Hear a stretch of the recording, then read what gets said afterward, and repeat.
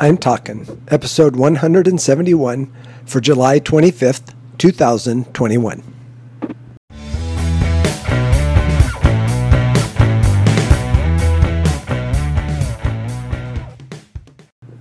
This is Joel from the I'm Talking Microcast, where I share my thoughts on a topic that has piqued my interest this past week. This week, we're talking anger.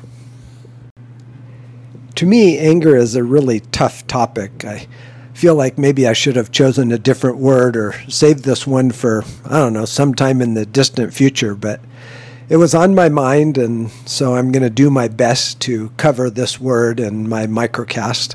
I may end up asking more questions without answers than is normal, but I will try to provide as much insight as I feel I have as it comes out in the next few minutes.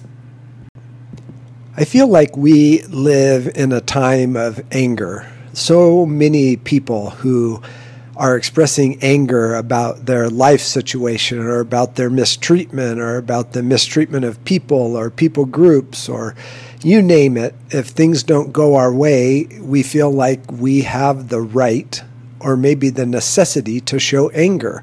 We feel like if we are being mistreated, if we are being disrespected, if we are, and you can list lots of things here, that anger is also our right. It's our choice. It's something we must express, or we will not make any progress in asking for a difference in how we're treated. And I think that that is incorrect, and I think that that is a problem in today's world, and I think that is a scary way for us to have to live.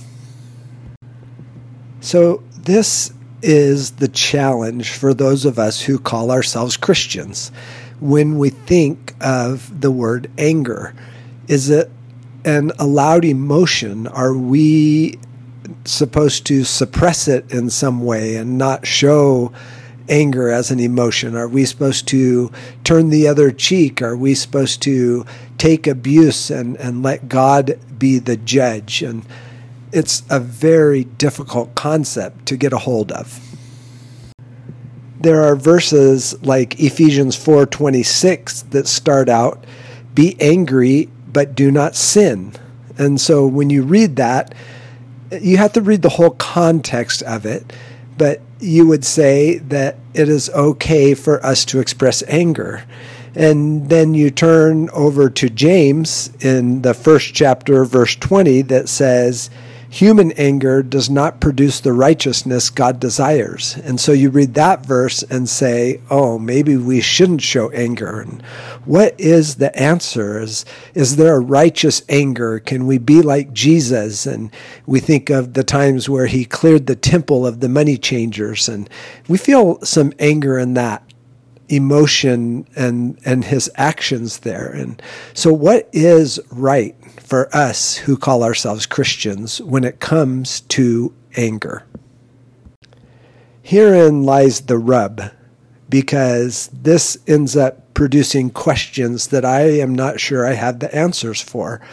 I think that righteous anger is a correct anger, but I'm not sure if we as humans know how to express that righteous anger. We are not God. We are not Jesus Christ. In our imperfections, I think we would struggle to have a righteous anger.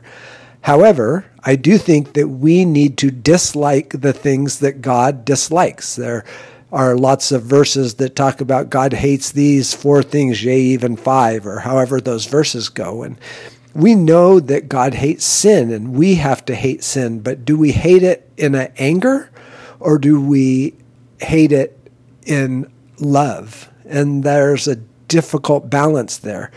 When we think of human anger not producing the righteousness God desires, I think that's the verse that I would hang my hat on, which says, so rarely would we exhibit the kind of anger that one would call righteous anger, that one would be correct in expressing. So often our own feelings get mixed up in there, and because we're not perfect, we don't express righteous anger perfectly. So I think in my book, and I think you all have to answer this question for yourself. But I think I am going to stay away from anger as an emotion. It's very difficult for me to do that. It's very difficult for most of us to do that. But I think when I seek God and I seek His face and I ask Him to be in control of my life, then anger becomes almost non-existent. The mistreatment, the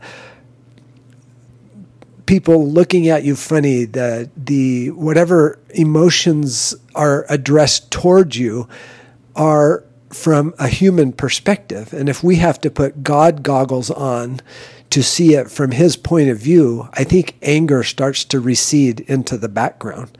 So our challenge, or my challenge for me, and I will express it for you, is to let God be the judge. Let Him decide who lives, who doesn't, who goes to heaven, who doesn't.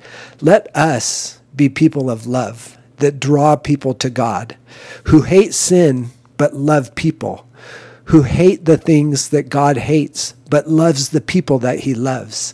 And in our expression of love, we will gather much more attention and we will draw people to who Jesus is than we will by thinking we are practicing righteous anger. Until next week, this is Joel from the I'm Talking Microcast.